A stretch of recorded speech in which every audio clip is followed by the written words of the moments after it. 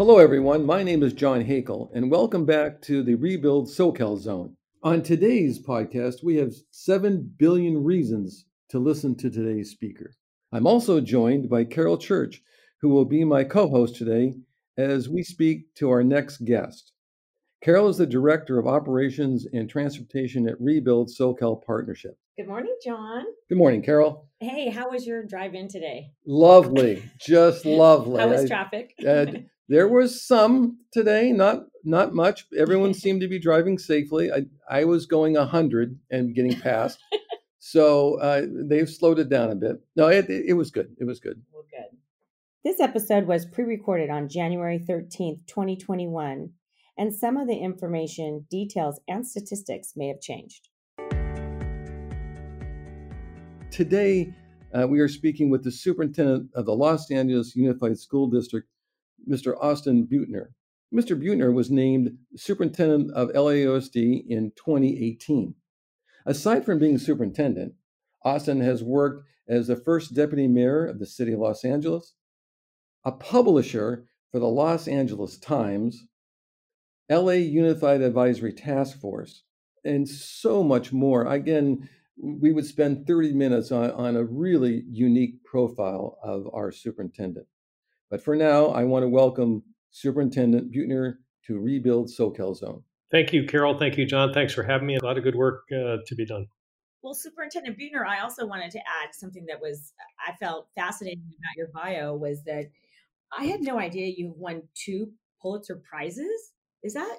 Well, I individually didn't. Let's be clear. But during my tenure as publisher, we won 2. The team. I'm proud to be part of it to support their work, and I'm a big believer in making sure we have a strong fourth estate. That journalism does so much to build a stronger community, alongside the hardworking men and women who build the structures that help us make a better community. And that we won 2 under my tenure. I think that's the first time that's been done in a long time. I'm very proud of it.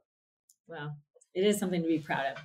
Well, so Superintendent Beutner, again, thank you for joining us. Let's just kind of jump into our conversation today, and let's talk a little bit about Measure RR. Measure RR was the $7 billion school upgrades and safety measure that was passed in November 2020 on the ballot.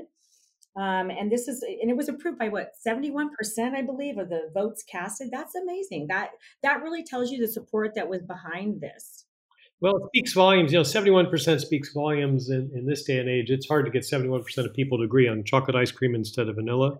No kidding. I think it gives some sense of the support people in the Los Angeles area have, not only for schools, but for the hardworking men and women, the great work that has been done. What we're doing is extending a program that's been quite successful.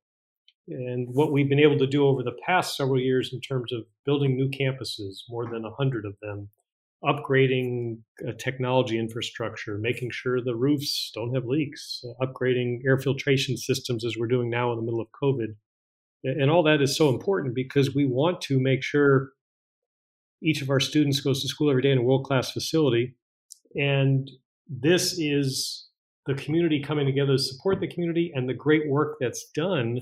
Gosh, I don't know, several 100,000 jobs created already, several 100,000 more to come of people whose children go to the same school. So it's the community coming together to do good together. And I think 71% speaks volumes about the success we've been having because the voters can see it. They can see it in their neighborhood school. Their child may or may not attend that neighborhood school. They may be a little bit older. But when they can start to see the results of this effort, we can all take pride in it. And I'm delighted that voters overwhelmingly supported our efforts.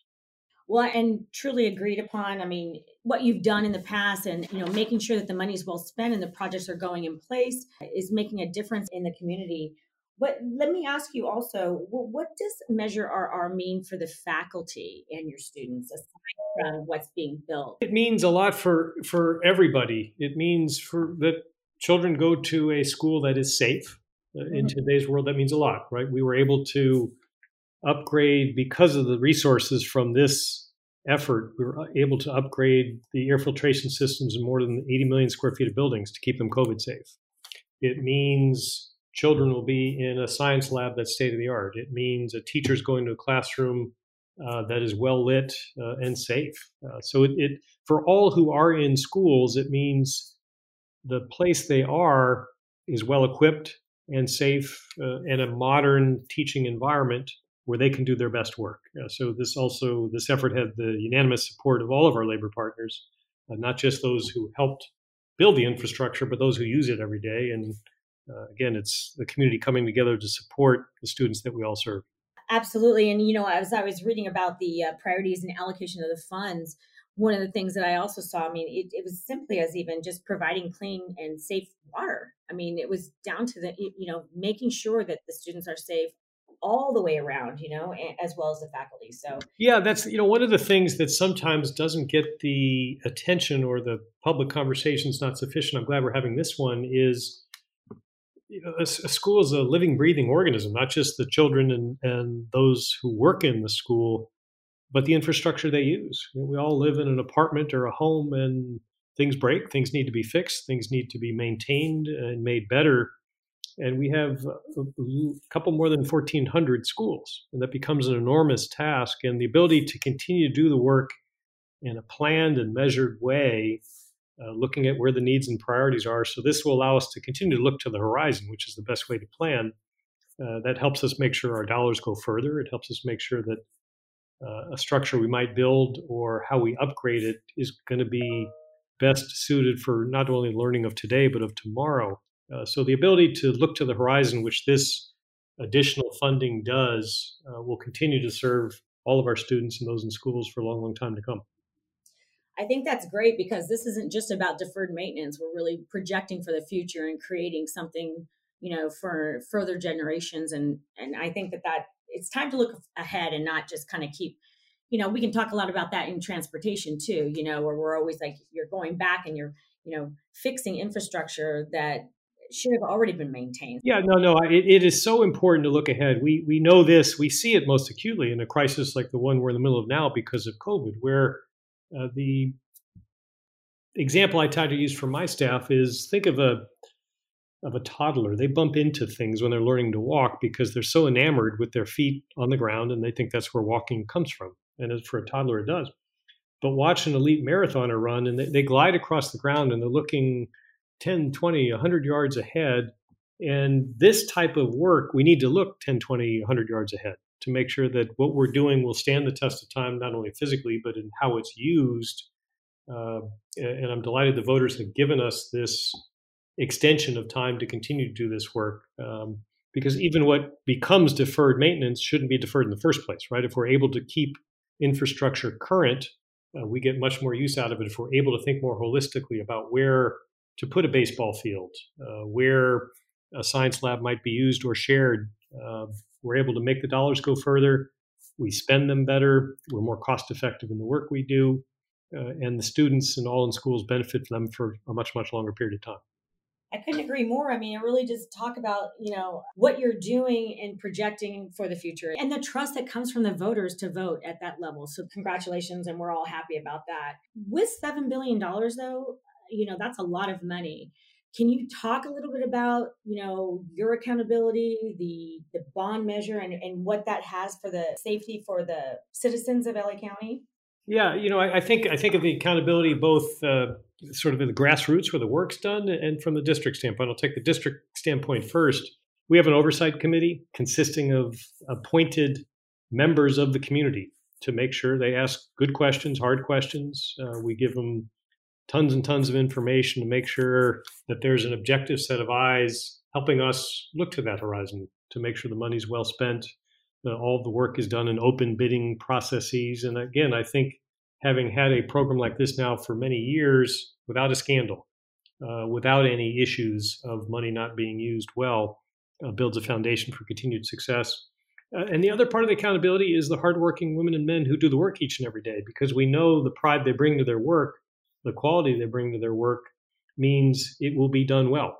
So done well as a system to plan, to make sure we budget appropriately and every dollar is accounted for well, but also done well where the work is done. I had the privilege last year when we were still physically in schools to work alongside various members of the building trades to help hang a door, to look at how Floor tiles might be done differently or relayed to fix an electrical outlet issue and to plaster a wall. And I might add, by the way, they have me plaster a wall inside a closet, so that gives you some sense of the confidence they had in my skills.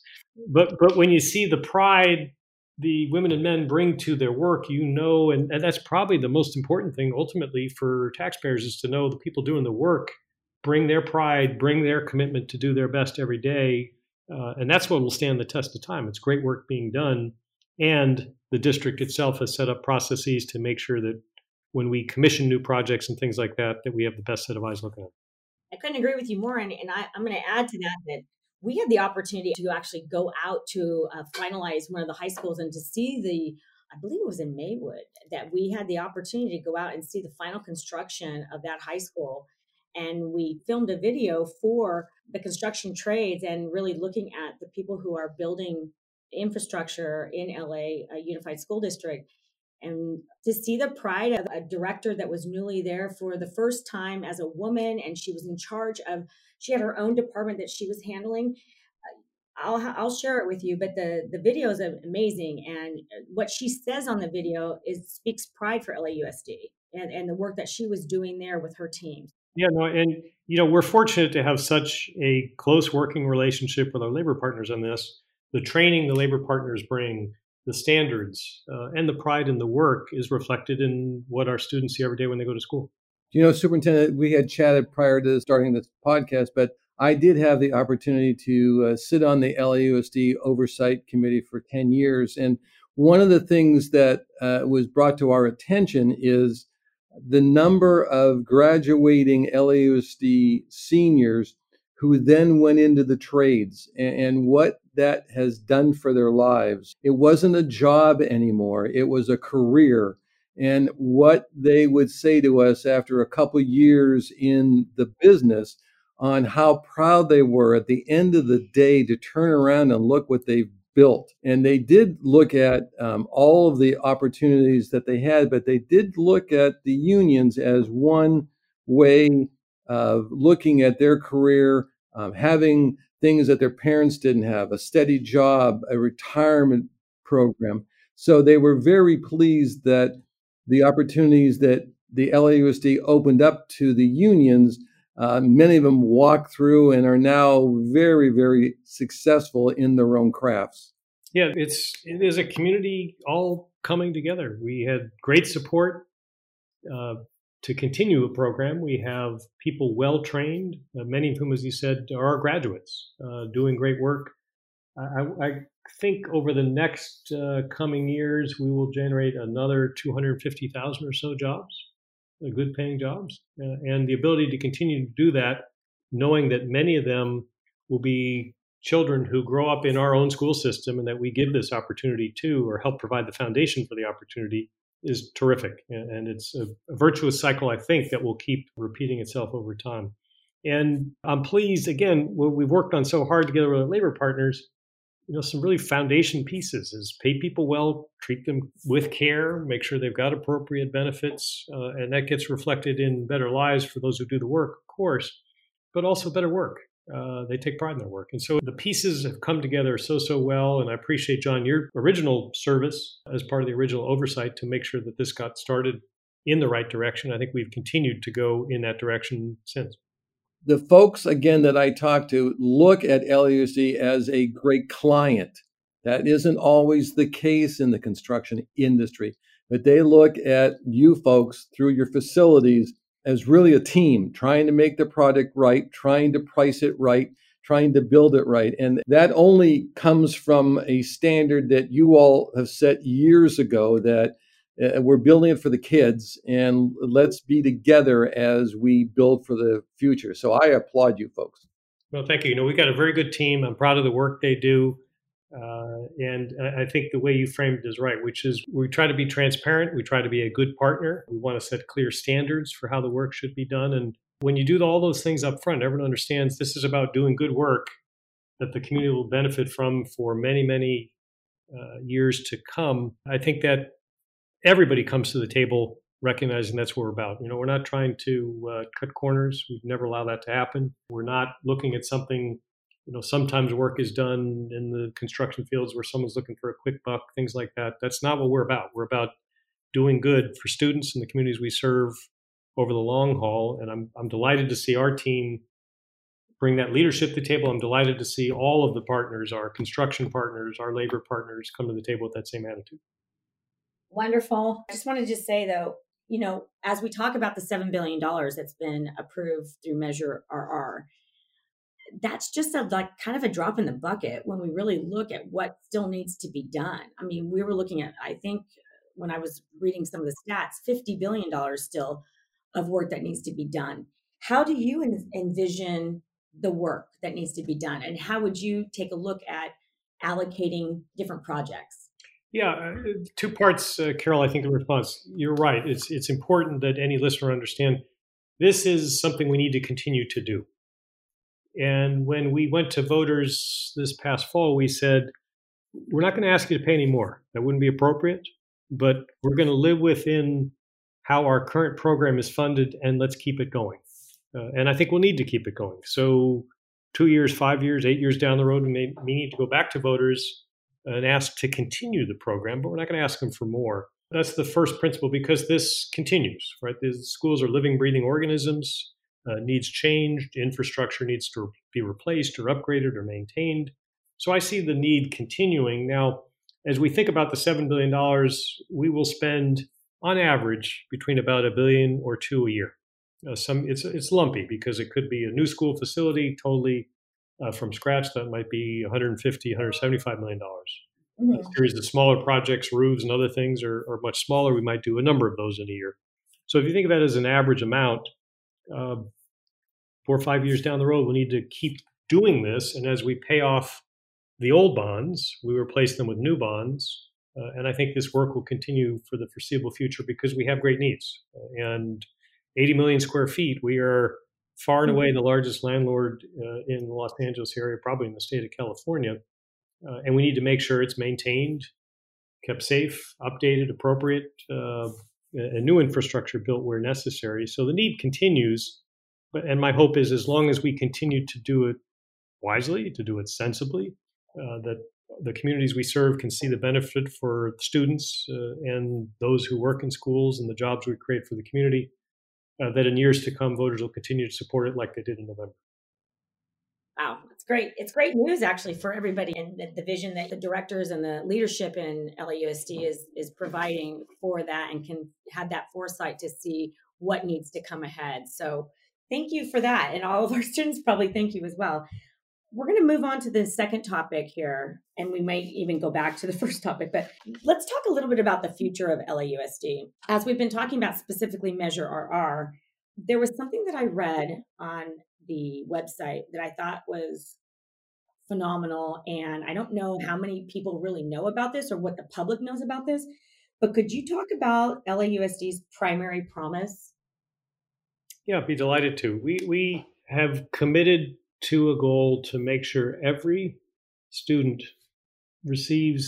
learns, earns the foundation of knowledge they can get in elementary school, which is a foundation in literacy, math, and critical thinking skills. And if we're able to have success with this, which is redoubling our efforts for our earliest learners, and the old adage has never been more true, learn to read, and then you will read to learn for the rest of your life. And so if we can build that foundation in math, literacy, and critical thinking skills early, so many more doors open for our students. So we have recommitted ourselves to this $100 million investment, the largest commitment we've ever made to early learning, to make sure our students get off to the best possible start. Our board approved this late last year. We've actually just begun to implement it now. And what you'll see, for example, is more direct reading instruction in the classroom. We might have had one teacher and 20 students before in a second grade. Well, now there's a second teacher in the classroom who can help the 2 or 3 students who might not be on track with their reading, while the other teacher continues to work with the other 16, 17, 18, things like that. You'll see emphasis on math skills, which build the foundation for so much of higher math down the road. And you'll see continued work on critical thinking in all aspects. And it's a big commitment of ours, and it goes alongside the second major strategic initiative, which is a community approach. Los Angeles Unified, as both of you know, most of your listeners know, We serve almost 700,000 students across a diverse set of communities spread across 700 square miles. And one size does not fit all. But for too much of its history, Los Angeles Unified has tried to find the one answer for all. And sometimes a sort of a top-down bureaucracy has developed. And I think the answer is actually in the classroom, in the school, in the community. So we've helped build local leadership in 42 communities we serve, provided them autonomy in funding, autonomy in decision-making, and a closer and better connection to the community they serve. And we're seeing great dividends already. It's easier for a family to have a problem addressed because the local leadership is right there. We have common planning between teachers and local schools. So the elementary and middle school are planning together because the students who were in elementary school this year will be in middle school next year. We have the community easier to engage around projects or support because it's their local schools. So these two initiatives side by side, the primary promise to build that foundation early in our earliest learners, together with a renewed approach to bringing the community into our schools, giving teachers, giving local community members more voice in their schools, we think is going to pay great dividends. Well, and it really sounds like a partnership. It really sounds like the community feels like they're going to have a partnership with their schools, their teachers, their those that are in their neighborhood and in their communities, and not feel isolated. They won't feel isolated, and also it allows the educators in our schools to best address the unique needs of the students in the community they serve. Because 700 square miles, the needs are different. Students are different. Families are different. The geography is different. So if we're better able to give more voice to those in a classroom, to those locally in a school, to the families we serve or the community partners, local elected officials, community organizations who help work and support schools. We've been at this now for about a year and a half in this community approach, and we're seeing great dividends. Everything from our community leaders holding town halls, which are very well attended, to talk about issues in that community, to the response we're able to provide even in a crisis like COVID, because we're organized around the community. We have been the organization that served more than 95 million meals to people in need, children and adults. We've helped make sure more than 500,000 students have the computer they need to stay connected, as well as internet access, which we provide for free if the family otherwise can't access it, to continue to be part of their school community, stay online. We're providing free COVID testing to students, families, and any of the household members in each of these 42 communities, and hopefully we'll be part of the vaccination team to make sure that our communities stay safe as vaccines are made available to the school community. So this community approach, if you think of a school and how it was founded, it was located, going back to our infrastructure exercise, locations were picked because it's the middle where people live. That's by design. A school is in the middle of where people live. And so the ability to bring the community back in and think of schools as the foundation of their community, which they are, is bearing great dividends today. And we think in the future is going to allow us to do much more for students in each local community. Well, I mean, remarkably said, and I couldn't agree more. One of the reasons I wanted to talk about the primary promise is because one of the things that I read and I heard, and it stuck with me, is the idea behind it was to preventing failure before it happens. That's, you're trying to get out in front. And that stuck with me. It really stuck with me. It's sometimes simple makes sense, doesn't it? I love it. The work in middle school and high school to try to help students catch up. We're committed to that. That's hard work, not always at the level of success we'd like. But if we can go to root cause and say, you know what, if we can make sure that every child is proficient by third grade, wow, think of the doors we're going to open. And so sometimes what is not so simple to do necessarily, simple to identify a root cause. And so this is our big commitment, as you said, to prevent failure before it happens and give every child that foundation. And when you are a young learner, a young reader, and a proficient reader at a young age, everything you're exposed to thereafter, you'll get so much more from. So this is an investment we think will pay off in the long term for all our students. Yeah, it's the building blocks. It's what they're going to build upon and how they're going to, create their future and, be better community members as well and bring back to the community what they got. So yep. It's remarkable. Well, we're going to move on probably to the last question here, and let's talk a little bit about COVID-19. I know you've got testing programs in place. You were probably the first to step out to really make sure these things happened in your school district, and you've done it remarkably well. not only for the students, but faculty and family, like you spoke about earlier. There is also a plan from the governor, the California Safe Schools for All plan. What do you think it's going to take for your district to reopen those campuses safely? That's a great question. And what we've tried to do is, rise to the occasion. Where we see a need, we try to address it. So in addition to providing instruction, the best possible online instruction we can, we know for many students, the best learning happens in a classroom at school. So our goal remains to have students back in classrooms as soon as possible, as safe as possible. And throughout this crisis, we've had to juggle both of those sometimes conflicting set of goals: student learning and making sure everybody is safe. And so we have, where possible, made sure we do the best on both, not always perfect, but the best on both. And as we look forward, we think there are a series of principles that need to be put in place, primarily at the state level, to make sure that we can safely reopen schools. And as most of your listeners will know, almost all the funding in schools comes from Sacramento, almost from the state. Almost all of the rules about how schools operate come from the state. So our principles, maybe a half dozen or so. The first is, we think the state and local authorities need an all-hands-on-deck effort to drive down the levels of COVID in high-needs communities. This is a disease, unfortunately, that is preying upon the low-income communities of color which we serve. We, through our testing at schools, have seen the disparity. We're testing children who tell us they have no symptoms, children whose families tell us they haven't been exposed to anyone with the virus. And in some communities, we see as many as 1 in 3 children who don't have symptoms testing positive for the virus. In other communities, it's 1 in 25. That disparity is heartbreaking, and we think the state has to lead an effort to address that. The second is, any plan has to make sure that all schools receive funding to reopen, because it will take more monies. We can go through the list of things, everything from the cleaning and the sanitizing to the testing, ultimately to supporting vaccinations, things like that. All schools, not just those that can open, because the only schools that can open right now are those in communities which have lower COVID.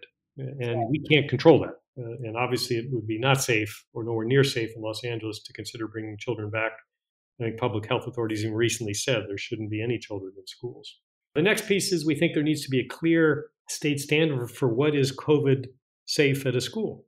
California tells us the minimum physical size of an elementary school classroom. They set rules for how a school nurse could be credentialed. There are other rules which make sure that teenagers don't go to tanning salons. So California is very prescriptive, has amongst the highest set of standards for schools and children of any state in the nation, an education code which is more than 3,500 pages. And we think a clear and consistent standard is necessary so that we can work alongside the state to let people know it's going to be safe. And if you have this patchwork of standards throughout the state, one school district open, another not open, local individuals deciding whether or not they think it's appropriate, when this is something, a clear and consistent standard, we think will lead to all in a school community being kept safe and all schools being able to open. And then the last piece is, we need to look ahead and make sure that the resources are there for what's going to need to take place when we are able to bring students back, which is additional learning to help not only recover lost learning opportunities, but accelerate the pace of progress from there, to provide the social, emotional, mental health support for children, families. We did a survey of families just a couple of months ago that we serve, and more than 3/4 of them said someone in the family had lost work due to COVID. Now, 80% of the families we served before the pandemic were struggling to get by, living in poverty. If 3/4 of those families have had someone lose work, it's gotten harder. The struggle has gotten even more difficult. And that trauma connected to the children in the household. It might be someone in the household having lost work. It could be someone, because of the disproportionate impact, having become sick, or God forbid, something worse due to COVID. So we need to make sure that the funding and the resources from the state are there when we bring children back, to help them rebuild the foundation in learning, to add enrichment, bring enthusiasm, excitement to their lives, and to help from a mental health standpoint to make sure they are well, and we help them process just how difficult this past 10 months have been. And our centerpiece of the conversation we've been having with leaders in Sacramento is we need to learn and listen to what's happening in our classrooms. And that should inform policy and action and budget steps in Sacramento. Listen to what's happening in classrooms, listen to what's happening in schools, and learn. Let's all learn together from the past 10 months so the next 10 months can be made better for the entire school community. Wow. That's amazing. Superintendent, as we close this podcast, I think from our group here, and I'm sure our listeners, your insight on the wide variety of issues that we've discussed today, me and I'm sure to those folks that will be listening, has been extremely informative. I can't thank you enough for joining us as one of our first guests in this new year. It has been really a highlight of our new podcast year, and we thank you. Well, thank you, Carol and John. We appreciate your being a voice for the community and taking the time to have a thoughtful conversation. So much of the work we do, others try to distill down to a soundbite, and it's too important. The children are too important. The role of public education in the communities we serve is too important, and we appreciate your willingness to have a real conversation about it. Thank you so much. Thank you very much. It was really engaging and insightful. And I learned so much in preparing for this podcast, really about LAUSD and your background and your vision. So I really appreciate you, and your staff was amazing. And they helped us out so much to make sure we were getting the right message out that we wanted to talk about. So thank you. Well, thank you both. Carol, I'd love to know your thoughts on what just transpired the past 35 minutes. Well, I have to first kind of say, I don't know when the man sleeps. The superintendent is so involved. And you know what it is? I've really felt such a genuine, caring for the students, the faculty, and what he's doing for LAUSD. Also, in researching for this podcast and kind of finding out some background information, it was a learning experience for me. And he just kind of brought it to life in the last 35 minutes. What I thought I knew, he just told me 100% more than what I was reading and what I could find online, which is exactly why we wanted him on here, is we wanted to have his heart more into it than just, let's just give the stats and the this and the that. And this is really why I think he did such a great job, just because he was truthful and honest, and you could tell he really cares. That was my take from the last 35 minutes. Aside from the construction that's coming out and what that's going to mean for our industry, but $2 billion, 210 projects that are going to be coming out. We've got $3.3 billion in pre-construction right now. There's a lot going on, and it's going to keep our essential workers working. And I cannot agree with you more. If you look and go on the profile of this person, what he's been able to accomplish, all of those skills now, he is running, one of the second largest school district in the country. Mm-hmm. He is really a multifaceted human being, and be able to use all of his skills for the betterment of children. You can't say anything more about the man. Like you said, Carol, he cares. And I think that is the overarching reason why people like him, why the voters believed in him, why 71% of the folks voted for it, and why we will continue to make sure that our schools are top notch and the children get the best learning they could possibly get. Yeah, I couldn't agree more. I mean, it really was. We've done our little work with LAUSD in terms of promoting workforce development and trying to understand how students can access the apprenticeship training programs, because not every student's going to go to college. I know that the objective of any school is to produce a college graduate or to produce a high school graduate that's going to go to college. But let's be realistic. That's not the truth necessarily, but it's a goal. And I understand that. But, you and I both know we've got other places for those students to go that can have a career. And so we'll continue the conversation with LAUSD, and we'll continue to, talk about opportunities. And let me just maybe end on my part, being that we have had and will continue in 2021 to have an open dialogue with the facilities department at the school district, will allow us during this year to again sit down with those folks and us and really assist in the goals of making sure that they take care of whatever campus needs to be rebuilt or built. And the partnership Rebuild are thrilled to be part of this unique family. Thank you very much, Carol, for taking part in this podcast. I really appreciate your insight into asking these very penetrating questions. I think that it was well thought through. I think the superintendent did a remarkable job of answering them, and I think the listeners will find this 35 minutes to be exciting and informative.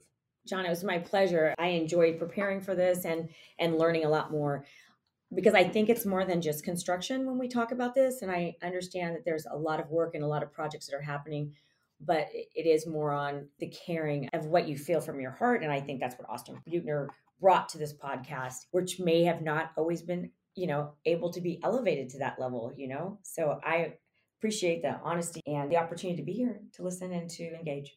Thank you again. Thank you. Tune in again next month, where we will speak with another great guest from our industry.